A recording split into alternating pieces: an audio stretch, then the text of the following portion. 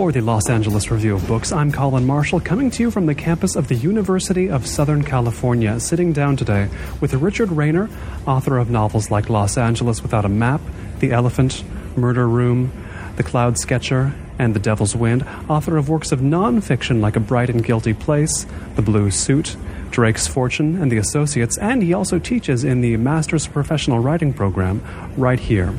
Richard, you said you lived through 3 or 4 Los Angeleses when we talked before rolling. What are the qualities of those 3 or 4 Los Angeleses? Well, I think there are different qualities in the city and which mirror or are distorted by the different qualities that I brought to the city at the time of those different periods. I first came here as a visitor just around the time of the LA Olympics in 1984. And Tom Bradley was the mayor, and LA seemed like the basin had yet to kind of fill up. It was such an exuberant place of possibility, and coming as I did from having been educated in the north of England, then at Cambridge, then worked in London, my socks were just kind of blown off by the sense of kind of up-for-itness that LA had at that time. And so my response to the place was very innocent, and I looked at it in a kind of pop-eyed way. And because I didn't drive at the time, and because I don't still drive, or I still don't drive, I should say, I did and still do travel around the city on public transport, and I always have a notebook with me. And I remember in 84, 85, on one of my very early visits, I was on the bus with my then girlfriend, and I was looking out, and I said, "Oh, that palm tree's got a hairstyle like Rod Stewart." And she laughed. I saw then that there was the kind of beginning of a very obvious way of writing about LA, which was to observe things in the Martian picture postcard, Craig Rain poetry kind of way, as if they'd never kind of been seen before. Which, of course, by me, they never had been seen before. That book, LA Without a Map, really comes out of that very fresh eye that I brought to the city, that I had no other way of looking at the city than in that way, because I was so new to it. And then I realized, of course, that this was sort of, the classic way, a classic mode of travel writing. In the case of that book and my first experience, it was all kind of similarly bound up with this love affair I was having at the time with this girl who really was a Playboy bunny. It was kind of crazy.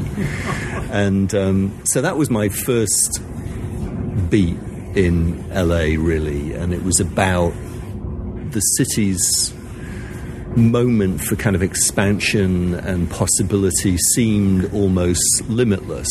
And I later realized that kind of urbanologists and sociologists were very much looking at LA in the same way at that time. It seemed like the city of the future. It seemed like the American city that was looking towards the east. It seemed like it was on the cusp of becoming the world city that it really has become now.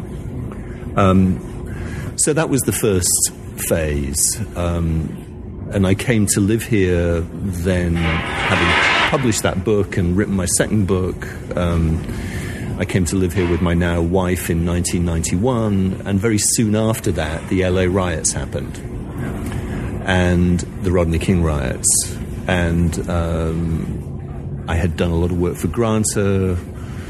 My friend and editor and mentor to some extent, Bill Buford, who was the guy who'd kind of created Granta in its modern incarnation, called me up and got me to do reporting on the riots. And as they were going on, and I said, "Bill, you want me to get myself killed?" And he said, "No, but injured would be good."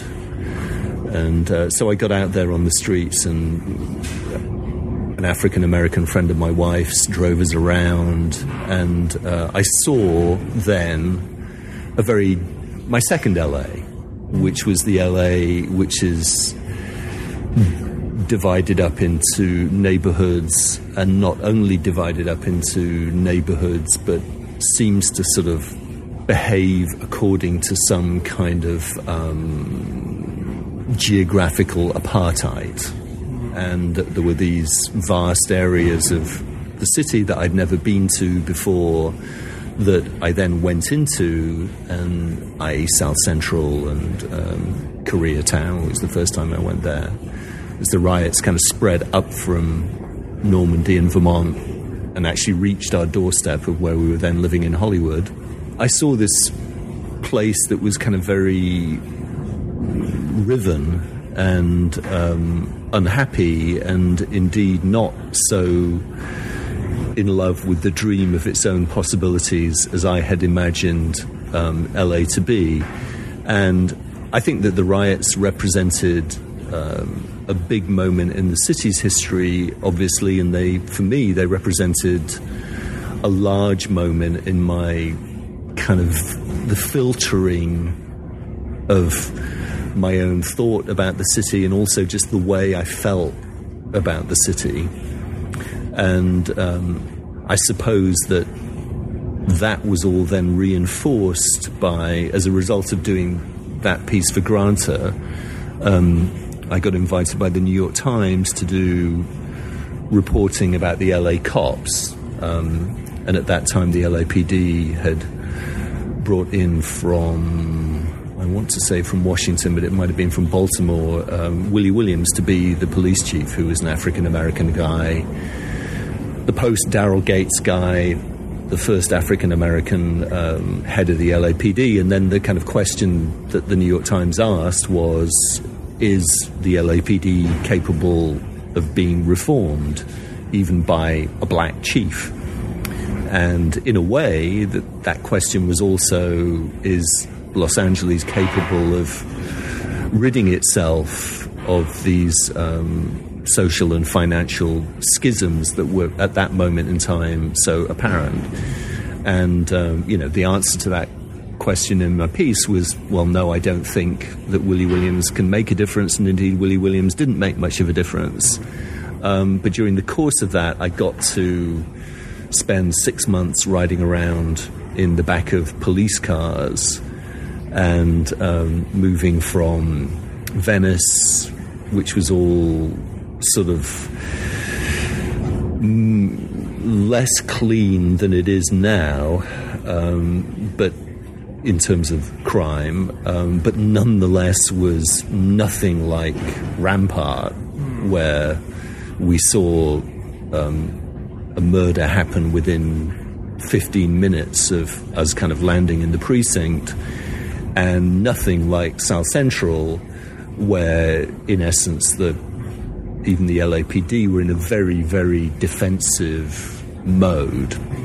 So my sense of what LA was, darkened, and this wasn't just me, it was also a realization that there were flaws in the city that weren't going to be fixed by any amount of optimism. So I guess that was kind of phase 2 for me.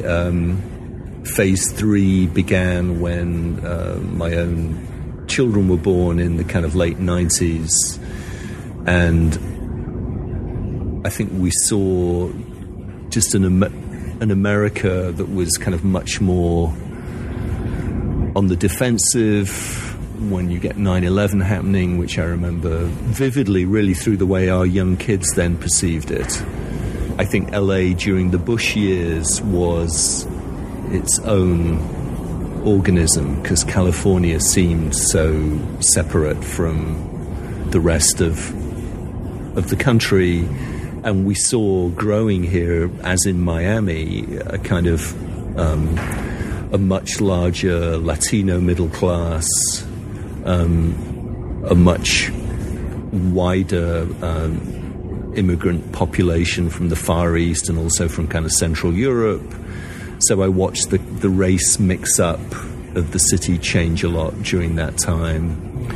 And I guess now I feel like I'm in another moment of the city's evolution, which I haven't quite identified to myself yet, or what my attitude towards it is.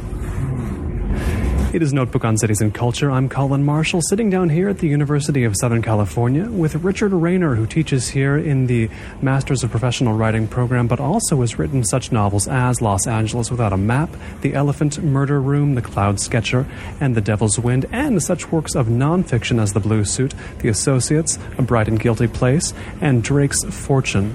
Now, you mentioned, talking about the eras of Los Angeles you've been in, not driving in them, and I don't have a car here either, and it seems like I'm only regarded as slightly eccentric for not having a car here.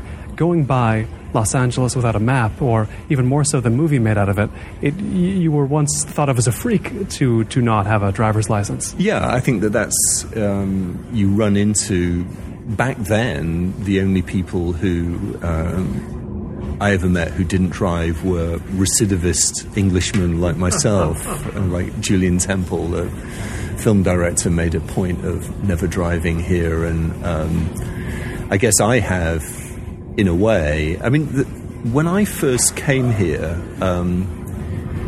there were still empty lots on Wilshire Boulevard between Westwood and Santa Monica. So the city had not yet filled up. A seminal book in my early thinking about LA, a seminal book about LA period, was Rayner Banham's Los Angeles Architecture of Four Ecologies, and then the great documentary, which you can just watch on YouTube now, that Banham made, this tweedy English bearded intellectual nutcase who was actually absolutely kind of enchanted by LA and saw LA as being, for him it represented, for me it, in my early experiences, represented this kind of psychic freedom, and for him the same, but the metaphor for him was the freeways, the automobile, the fact that you could kind of fly here and there. And for a long time that was so much what LA is, you know, the joke in Clueless, the grumpy father, LA anywhere to anywhere in 20 minutes. That was the sort of Rayner Banham dream of what the freeways could do. But then just as the 90s go into the 2000s, go into the 2010s, the basin fills up, traffic is impossible. We notice the reverse. LA, in its kind of creation of itself, is a city that flung itself outward from downtown. And now we've watched the reverse of that LA has gone back inward as the basin got filled up. And so downtown has been spectacularly revived. All the neighborhoods around downtown have been spectacularly revived. It's a place you never would have had a reason to go in the early 1980s, I would imagine. Right. And that's absolutely true. And then in a very different place, I mean, much, much more, there are still those demarcated areas in downtown where you really notice you're crossing into another neighborhood. But my book, Bright and Guilty Place, which is a non-fiction history with events in LA in the late 20s and early 30s. And if you go up to the top of Angel's Flight, where MoMA is, where the Coburn School of Music is, and just kind of look down over downtown Los Angeles, you notice that so many of the buildings are 1920s buildings. Art Deco, the kind of New York urban style of that period, and which was then built during the boom years in the 20s in LA. And then because the city fled downtown so quickly through the 30s and 40s with the development of the car culture, that there was no need to knock all of those buildings down. So they fell into disrepair, they fell into disuse, but they didn't actually get knocked down. So there's this sort of irony that that a lot of that stuff downtown, which is now being kind of restored and revived as the city moved back inwards again, are in fact these 20s buildings that were part of the kind of core creation of Los Angeles when the city really identified itself, which I think it did between 1920 and 1930 basically, and then kind of crystallizes during the Depression. So yeah, I mean, I think kind of going back to 84 when I was here, it was weird not to drive. It really was. And because a lot of the city was still quite empty. And you must have gotten that question I get all the time today. Then how did you get here? As a not a joke, actually wondering how you could have possibly have gotten here, flatly wondering. Right. No, I think I had this moment in LA with Anna Matt put into one of the characters' lines, but one of the characters' mouths. But I was friendly with this family, and the father of the family was a lawyer in Warren Christopher's firm downtown. And I was talking to one of the daughters, and she said, "Well, how do you get around?" And I said, "Well, I take the bus." And she looked at me and said, not in any sense of irony, but where do they go? Right.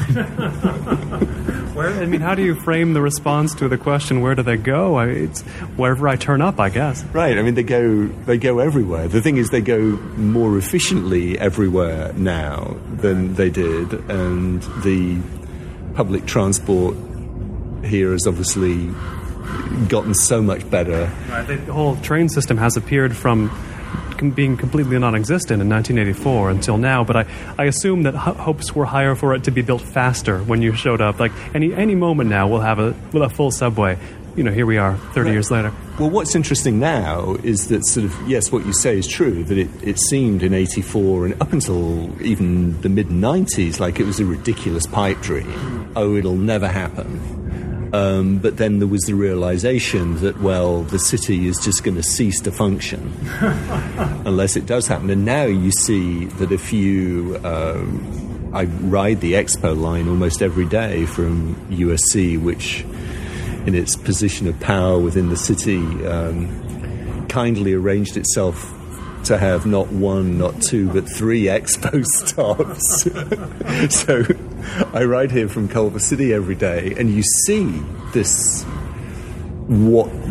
the race to extend the Expo from Culver City to Santa Monica. Those bridges are just growing. Yeah, there's like a new bridge crossing over a street to be connected to the line every time I go by there. Right. It's phenomenal, and they realise, well, actually, it is going to be completely city transformative once you can get from Santa Monica to Union Station on a train that will take you half an hour.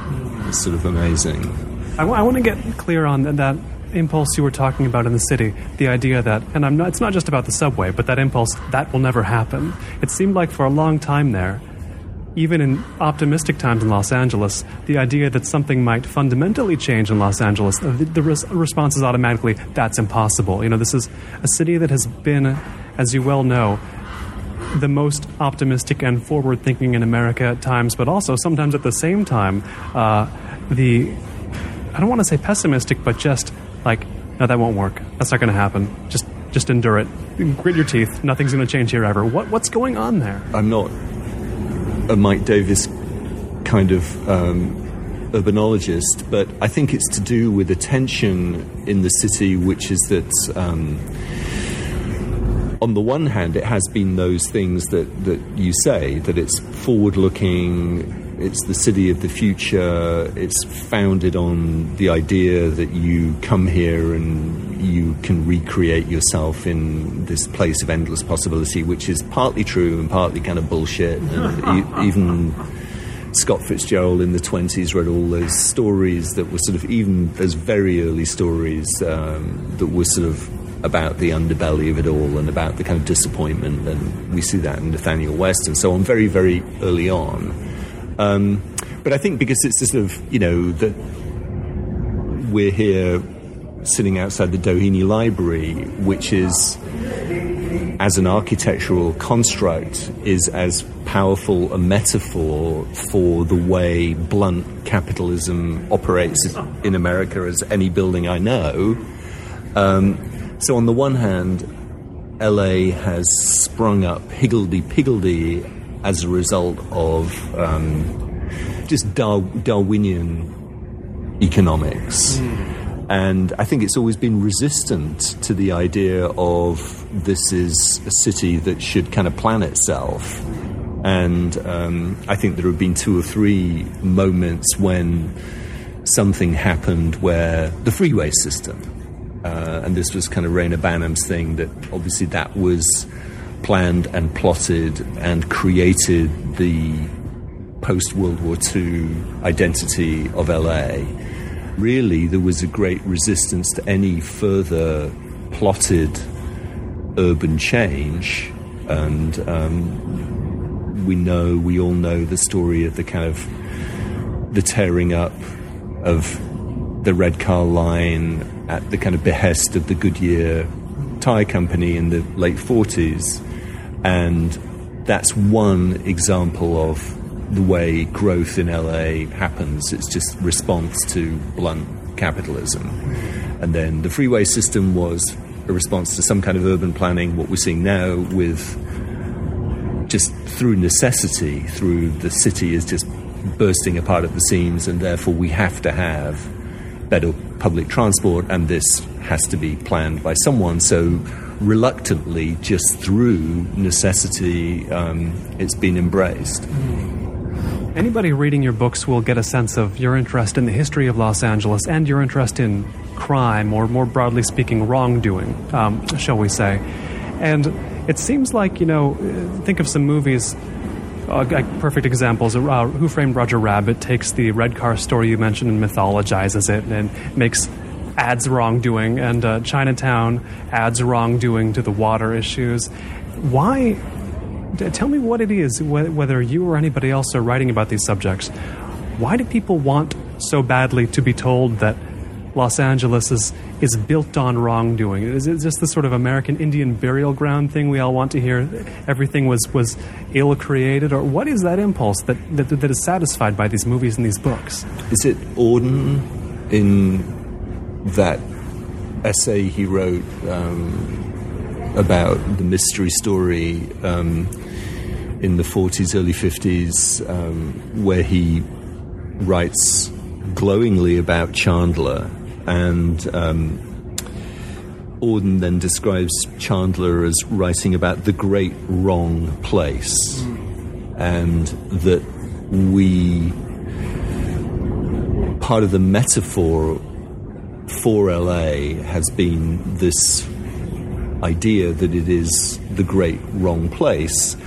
When you talk about, but then its foundation stories are indeed very dark. It's not that the Chinatown, the movie, did not invent the theft of the water from the Owens River Valley. That happened. Chinatown placed it in a different era, and placed it within what was already obviously a mythology that we associated with LA, namely the private eye story of the 1930s. There are these foundation stories, historical moments in LA which actually are corrupt, and that the city comes out of this. So Bright and Guilty Place starts with the breaking of the dam that Mulholland built, the St. Francis Dam at the head of the San Francisco Canyon in Santa Barbara, in Ventura County. That dam breaks because he hasn't built it well enough. It runs down to the sea, killing however many people we don't know, and nobody ever really found out or completely bothered to count, because a lot of them were illegal immigrant farm workers who were just kind of camped out in the valleys beneath the dam.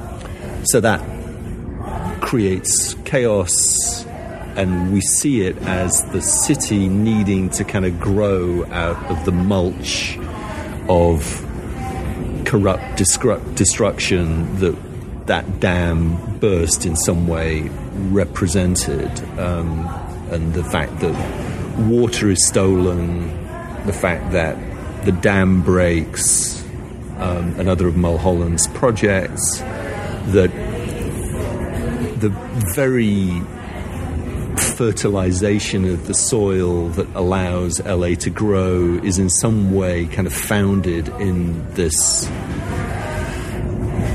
whether you call them crimes or not, borderline crime, certainly corrupt civic dealing kind of things. And this library, oil, found in LA in 1892 by Edward L. Doheny and his partner Canfield. Doheny makes a lot of money out of oil, loses it at first to a superior, even more ruthless capitalist, Collis Huntington, who was the eminence grise of the Southern Pacific Railroad. But Doheny realizes that he can make a lot of money through oil, makes a vast fortune through oil, but specifically through controlling oil production in Mexico, between sort of 1900 and 1920, effectively, surviving revolutions, having a kind of private army around the town of Tampico, where his oil fields are, which are at that time the richest fields in the world. All this has got the kind of background of B. Traven's novels, Treasure in the Sierra Madre and so on, which actually kind of starts in Tampico, these American guys who are working in the Doheny fields down there. And LA is, through the 10s and 20s and 30s of the last century, is an oil town. You look at those amazing pictures of the fields of derricks around Signal Hill. Doheny, as we know, becomes involved, or is not involved in, is behind the Teapot Dome scandal when he sends his son, Edward L. Doheny Jr., in 1921 with the son's chauffeur, Hugh Plunkett, with $125,000, $1921, and a brown leather satchel to Doheny's old pal, Albert Fall, the Secretary of the Interior, in exchange for the two oil leases, Elk Hills, California, and Teapot Dome. Scandal rumbles on throughout the 1920s, leads to the fall of Warren Harding, court cases to and fro. They never quite nail Doheny. Everybody else kind of goes down. Doheny Jr. and the son Plunkett are both found shot in the head. Greystone Mansion, February 1929. No one knows quite who shoots who, but Plunkett had been due to testify at one of the ongoing federal trials. Doheny, who has been responsible for the growth of USC, has kind of funded USC, has helped recruit Rufus von Kleinschmidt, who was the first great president of USC, who really kind of became, I think, president in the early 20s, was president for nearly 20 years, and caused this great university to kind of grow. So the Doheny Library happens because Doheny says to von Kleinschmidt, I need you as a character witness at the latest federal trial. Von Kleinschmidt goes there to Washington and testifies to what a splendid, upstanding fellow Edward L. Doheny is. Doheny's not convicted. Doheny gives von Kleinschmidt $1.1 million to build the Doheny Library in memory of the dead son. So in a way, you could argue that this library was in effect a bribe. And it's hard not to listen to that narrative and think that embodies and enforces a dark vision of the way this city grew. And of course, the nature of the question you asked is very interesting, that, well, why do we wish to perceive Los Angeles as this kind of dark place? And my accountant recently read Bright and Guilty Place, and he said, "Oh, but it's so dark," and he said, I'm like Randy Newman, I love LA. But then if you listen to that Randy Newman song, that in itself is a very, look at that bum over there, he's down on his knees. It's sort of, I would say, I suppose, that we wish to perceive LA in this way, because it still is this way. And so when Kerry McWilliams wrote in the late 30s about the kind of great slew of sensational crimes that had happened in LA around that time, a couple of which I use in Bright and Guilty Place, these true non-fiction stories of huge celebrity trials, that Kerry McWilliams said, well, LA has the best murders anywhere. And still, to some extent, that's true. That Phil Spector's defense, his defense is that he couldn't have killed her because he left the gun on the table in the restaurant, and when she was being killed, he was on his way back to pick it up. I mean, it's crazy, but the myth of LA as Auden's great wrong place keeps reinforcing itself. Then again, the city is many, many, many other things too, and that one of Mike Davis's arguments in City of Quartz, which is very true, which is that the kind of looking at LA through the noir lens has already been a cliche for a very long time, but then it's a seductive cliche which, like all cliches, has quite a bit of truth in it, I suppose. There is a way that Los Angeles remains a kind of a black hole of negative energy for the rest of the country. The farther you are away from Los Angeles, the more you automatically dislike Los Angeles, whether experienced in it or not. And even here, people will. It's weird to say it's weird for somebody to say they like it here, but it's not weird for them to act like they do, if you know what I mean. It's a place people like more in deed than in word. In some sense, there's a resistance to liking it as you would like another place. Does that make sense to you? Yeah, it does. I mean, I think that it's of the cities I've lived in, which would be Manchester, larger cities, Manchester, London, New York, Helsinki, they're immediately legible because of you grasp them by walking around in them, and the nature of the life that you grasp in LA has always been much less centered than that. So that I lived in Venice for 21 years without ever realizing, gee, you know what, I kind of really like Venice, and that it's actually sort of part of my identity. So I don't think that people, until recently maybe, when we started noticing there are so many different types of LA, there are so many different types of Los Angeles writing, and that maybe there should be, I think the idea of being proud to be an LA writer is something that's very new. Yes. And a couple of years ago I was at David Ulin from the LA Times had arranged taking some LA writers to the Brooklyn Book Festival, one of Jonathan Letham's things, and then someone from the New York Times said to Judith Freeman, another LA writer and USC professor, and myself, well, what are you doing here? And we said, well, we're here because we're part of this panel of LA writers, and this reporter from the New York Times said, oh, how sweet. Oh my God. It was fantastically condescending. I'd rather she'd just said, fuck you. And I thought, well, that's kind of interesting that there's still that degree of kind of scorn and condescension about this, where it seems obvious to any of us here that not just LA is so many different cities, but LA is so many different types of writer now, and such a sort of vibrant literary place, really.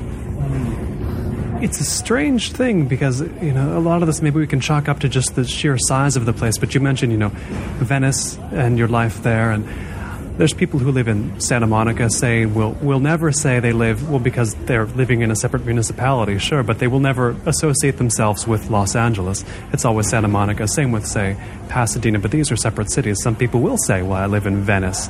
They won't mention Los Angeles, even though it's part of Los Angeles, or they'll say, I live in Hollywood, or, what I'm getting at is, it's even in, if you take the New York equivalent,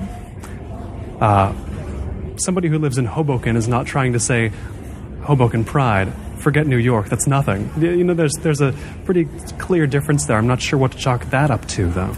Well, I think in part it's a very... we need DJ Waldy here to explain to us sort of exactly how this happened. But then just the civic map of Los Angeles is so strange that you have the county of LA, which is the big whole area. You have the city of LA, which has, if you look at the bits of the county of LA that the city of LA represents, it's a surprising hodgepodge.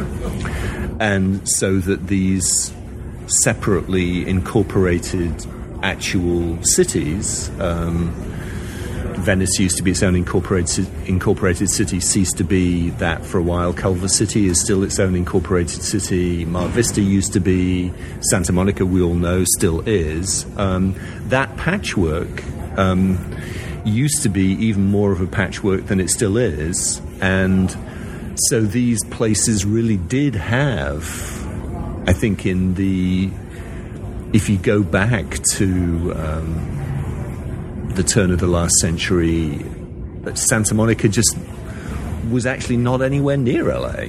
Right.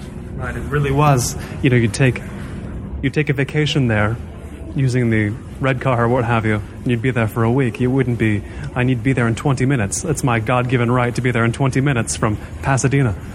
Yeah, you go down there and at best, at shortest, spend a day, or as you kind of say, spend more time down there. But it was an actual journey of 15, 20, 30 miles, depending on where you would come from, to get down there.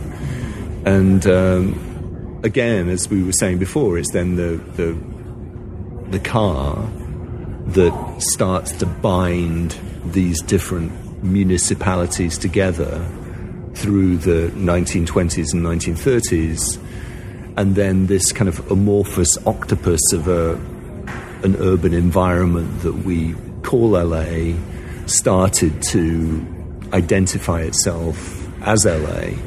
And now we have the irony, as we were saying, that it's kind of the octopus has started retreating back towards its own original point of explosion, namely downtown.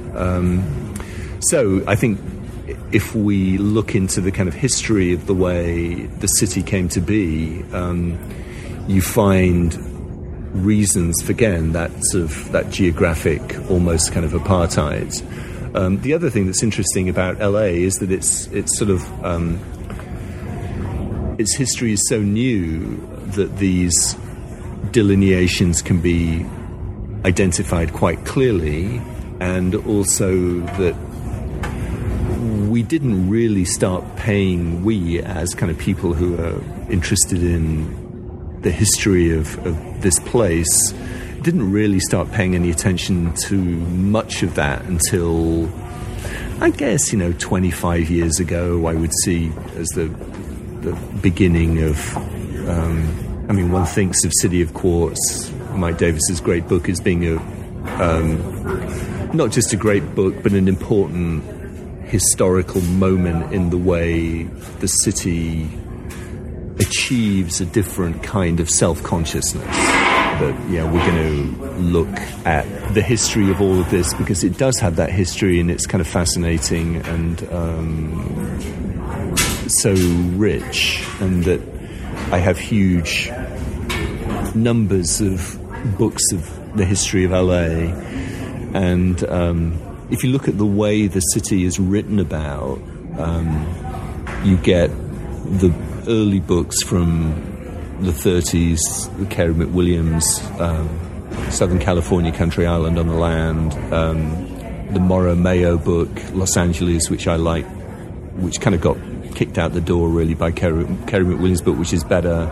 But the Morrow Mayo book has these great retellings of the story, the water war story, for instance. And they're anti-booster books. They're polemical, left-wing, the non-fiction reinforcement of the kind of noir idea that this is the kind of great dark place. The other kind of book were these blatant booster books. Yes. That picture books, some of them extremely well written, some of them written by very, very good journalists, saying, well, you know, here is this wonderful new big city that is still growing where you can come and do this and come and do that. And one sees those sorts of, that dichotomy in the kind of book that's written about LA really continues up until the 80s, when people then start trying to kind of embrace, okay, what does the fact that there are these very different perceptions of the history of this city tell us about, not just the city, but the way the city has been written about and why it's been written about. So that the LA Times itself, in its early Harry Chandler days, was very associated with boosting some of the land schemes that were built on the back of the water theft from the Owens River Valley, for instance. The LA Times family were closely involved in that, in bringing the water from the Owens River Valley, because they were going to make a ton of money when the land was irrigated in the San Fernando Valley, which they conveniently bought. And so, of course, the LA Times was busy boosting these projects as they were happening. The city has always been has happened in this way, but it's also always been written about in this kind of polemical way, whether one is taking the booster view or the anti-booster view. And it's only within the last 20 years or so, as the city itself, the basin filled up and the city rolled on into another version of itself, that writers began to kind of look back and think, well, okay, how do we put our arms around the whole history of LA? And it seems kind of possible to do that in a way that it isn't possible to do it with London, say, because you're talking about such a long history and so many more accreted layers of architecture and history, and whereas in LA, even though the place is constantly morphing and changing, we still see, you look around and you see the evidence of its own, all the lineage of its history all over the place. About a year ago, I was interviewing your countrywoman, Frances Anderton, who does the Design and Architecture show on KCRW, and she described coming from a village, growing up in a village in England, one with all these laws about the color your door has to be because the village is very old. Coming to Los Angeles, she said she was freed of the crushing burden of history. And I wonder, given that you have such an interest in history, was history initially something that you felt you could be freed from here, or is it two different things, the history you're interested in and the kind that maybe binds you down in a country like England? Yeah, I mean, I've asked myself, well, why it is that, that I wrote a book that I never quite finished and never got published, which was about a man going to a place and losing his memory. And this was a novel I wrote between books 2 and 3 that I actually did publish. And I set this book in this town where I spent time as a kid, Llandudno in North Wales, an Edwardian seaside resort. The setting, or one of the settings for Arnold Bennett's great novel, The Card. And I talk about this subject with my students, that you really, if you know what you're trying to do in a book, you're more likely to have a successful end result than if you don't know what it is that you're trying to do. That what is your book about? Try and tell me that in one or two lines. And just what does the fact that you're working on this mean to you? And with this Llandudno memory loss novel, I never figured out what it meant to me until years later. A friend said to me, "Oh, if you were to kind of like stick that in your computer, word substitute Llandudno for Venice, California,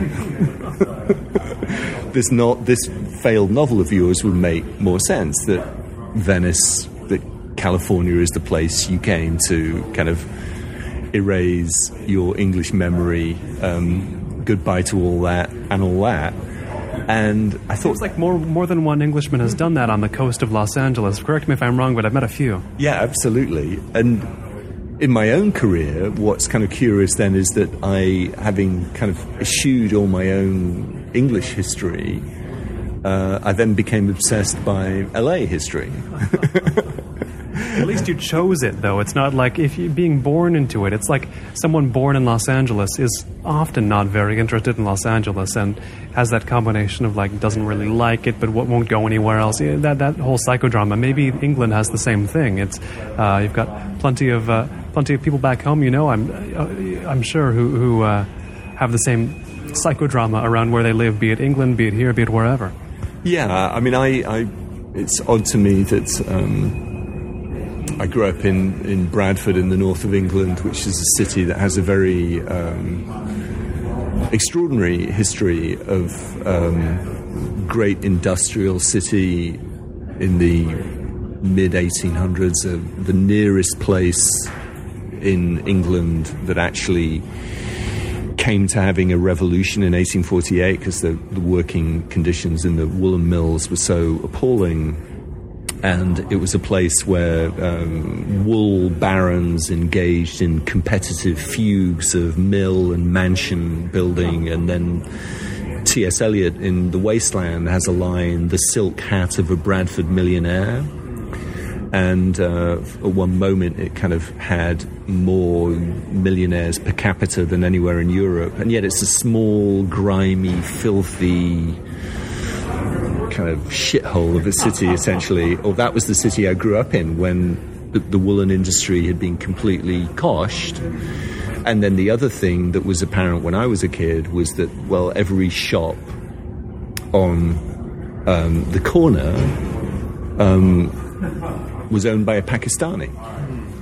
And because in the 50s and early 60s, the Brits were encouraging various ethnic groups from around what had been the empire to come and do the jobs that English people weren't prepared to do. And Bradford then became the centre of the largest Muslim population of any city in the West. So Bradford was 20% Muslim.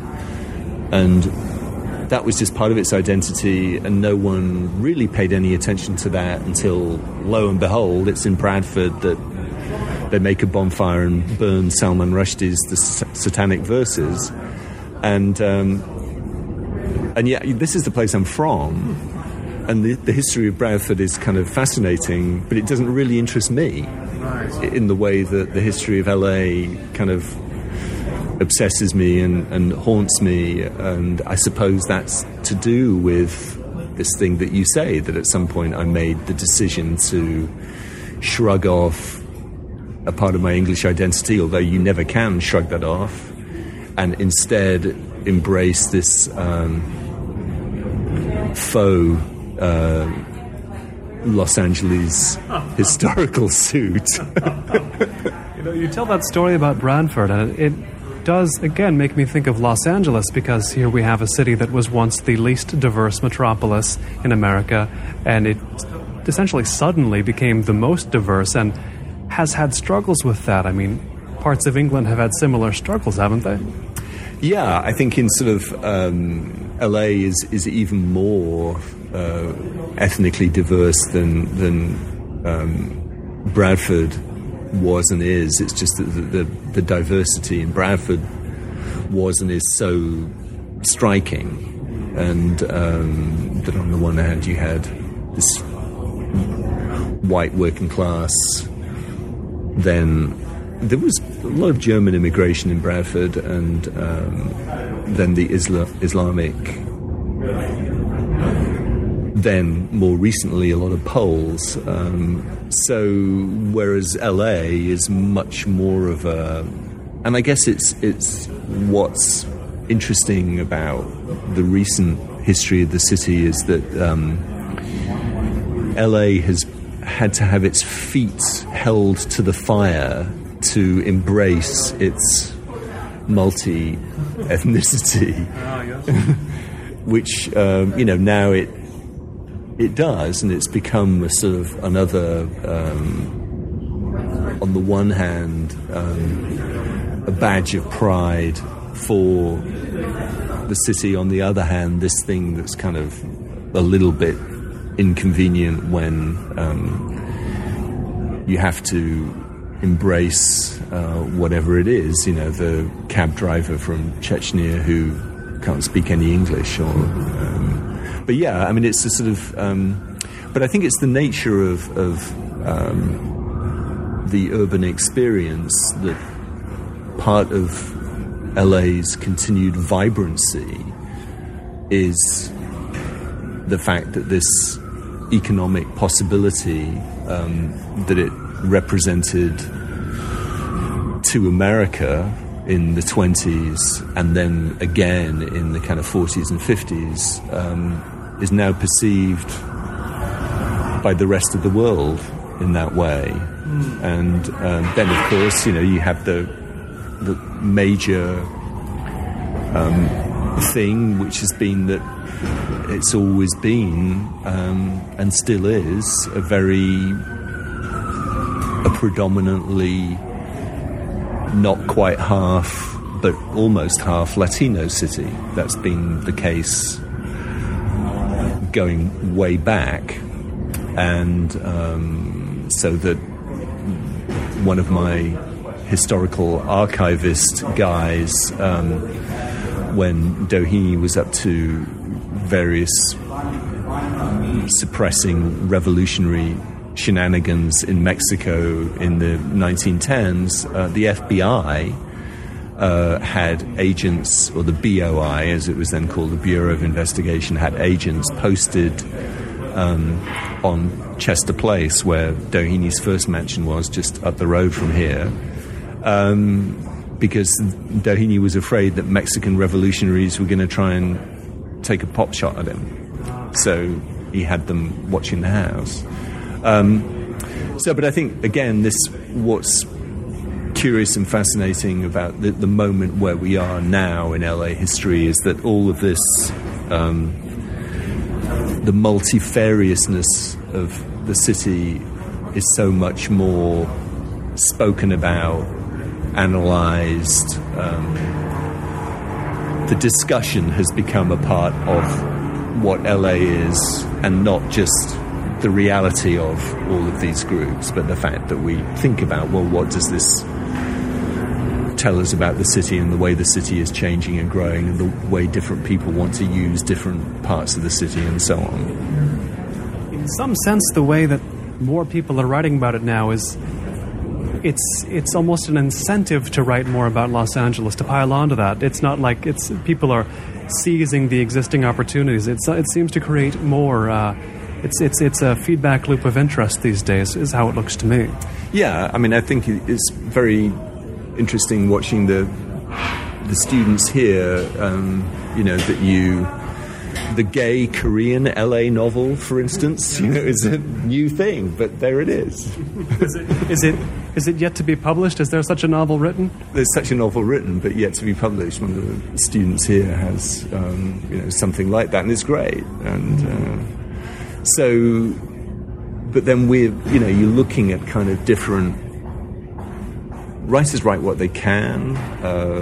Part of writing what they can means writing what they know, and then what the young writer knows about LA now is inevitably very different to what I thought I knew about LA as a young writer when I was here in the mid-1980s. Do you get a sense that anybody's getting the same type of excitement you did when they come here in the 21st century as you did in the early 80s? Oh, I'm sure. Because I think that's the sort of the nature of that, my own view of the place has kind of cycled through various dustbins of jaded cynicism the longer I spent here.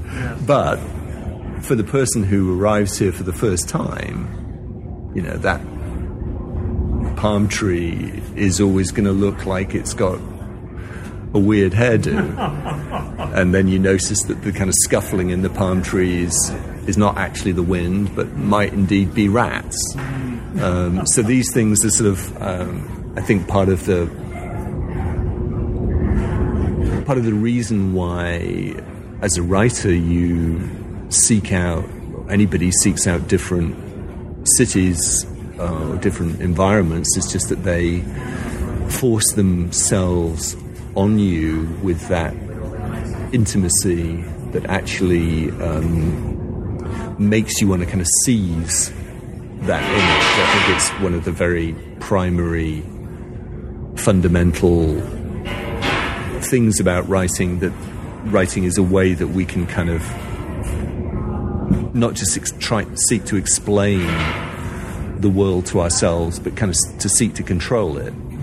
And it's still fascinating to me to ride around on the bus and listen to conversations, and I still write them down. I have notebooks, scores of notebooks filled with LA dialogue that I've just heard on the bus. And it's great dialogue, incredible stories, extraordinary characters that you just sort of see every day in that weird theatre that every single MTA bus undoubtedly is. And I'm never going to use all that material. And actually, for me, it's always just been a way of, I'm both here and I'm not here. Right.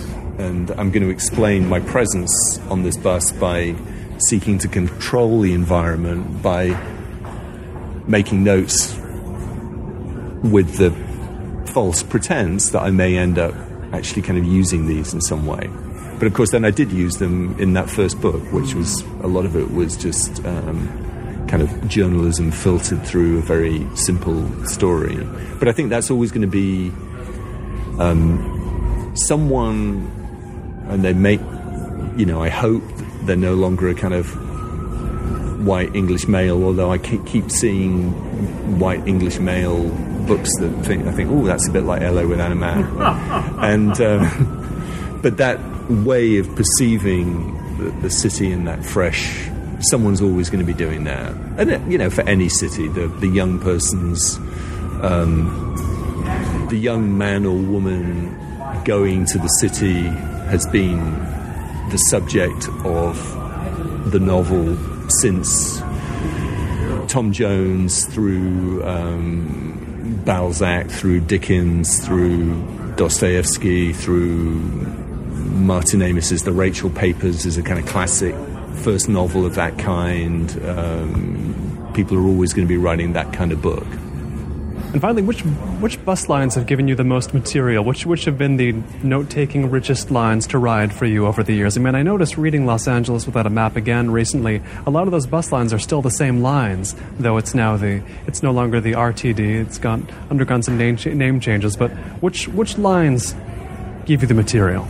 Well, it's the great arterial lines. So my youngest son is actually a sort of wonderful amateur urbanologist who has ridden his kind of fixed wheel bike all around the city and has taken epic bus journeys all around the city.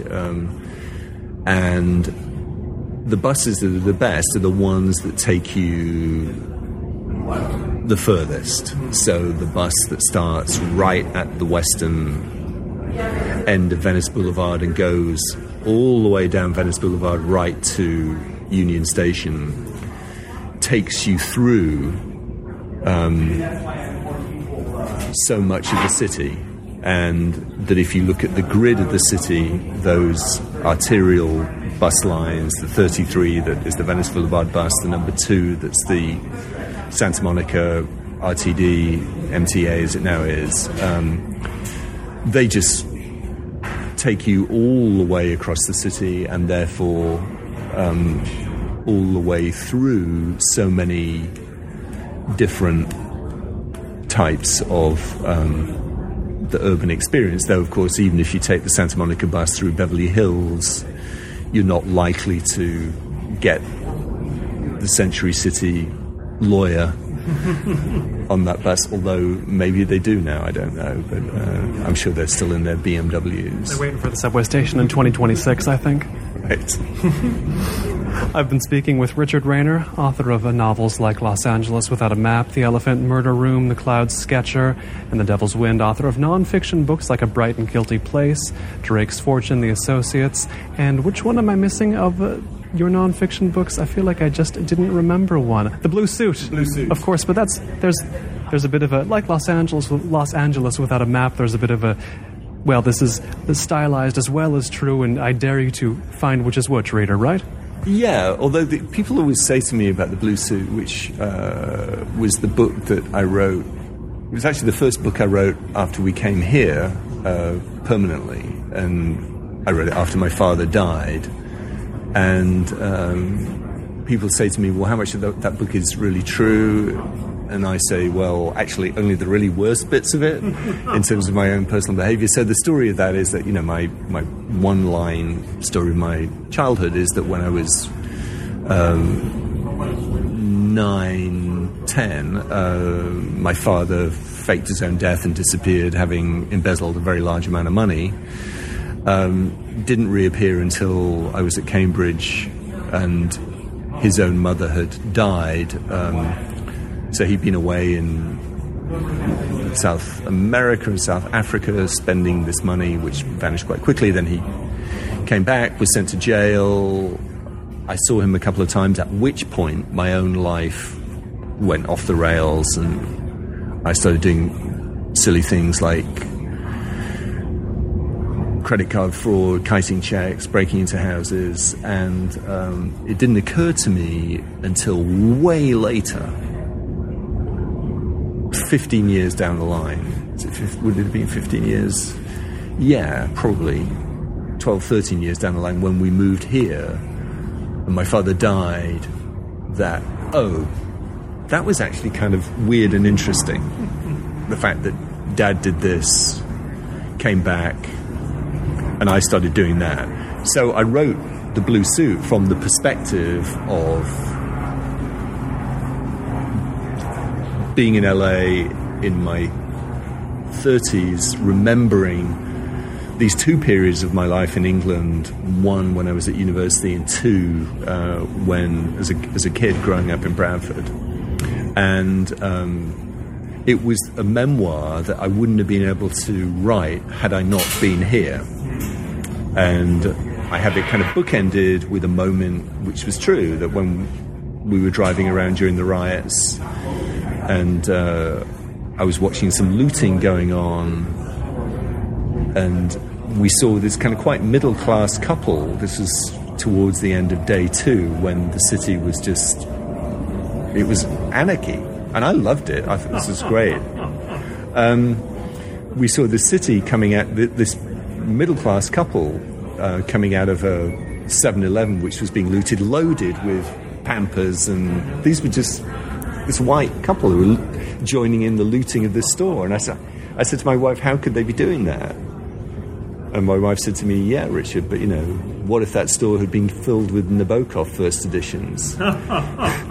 And then, that was the moment that kind of spurred, crystallized, that's actually sort of, what is it about? How do we... So in a way, the blue suit is a kind of consideration of my own biographical amorality, which was prompted by this moment of anarchy in LA's history. Even when they're not Los Angeles books, they are in some sense Los Angeles books. Richard, thanks so much. Thanks a lot. This has been the Los Angeles Review of Books podcast. Find more from me at colinmarshall.org and more from the LARB at lareviewofbooks.org. Thanks.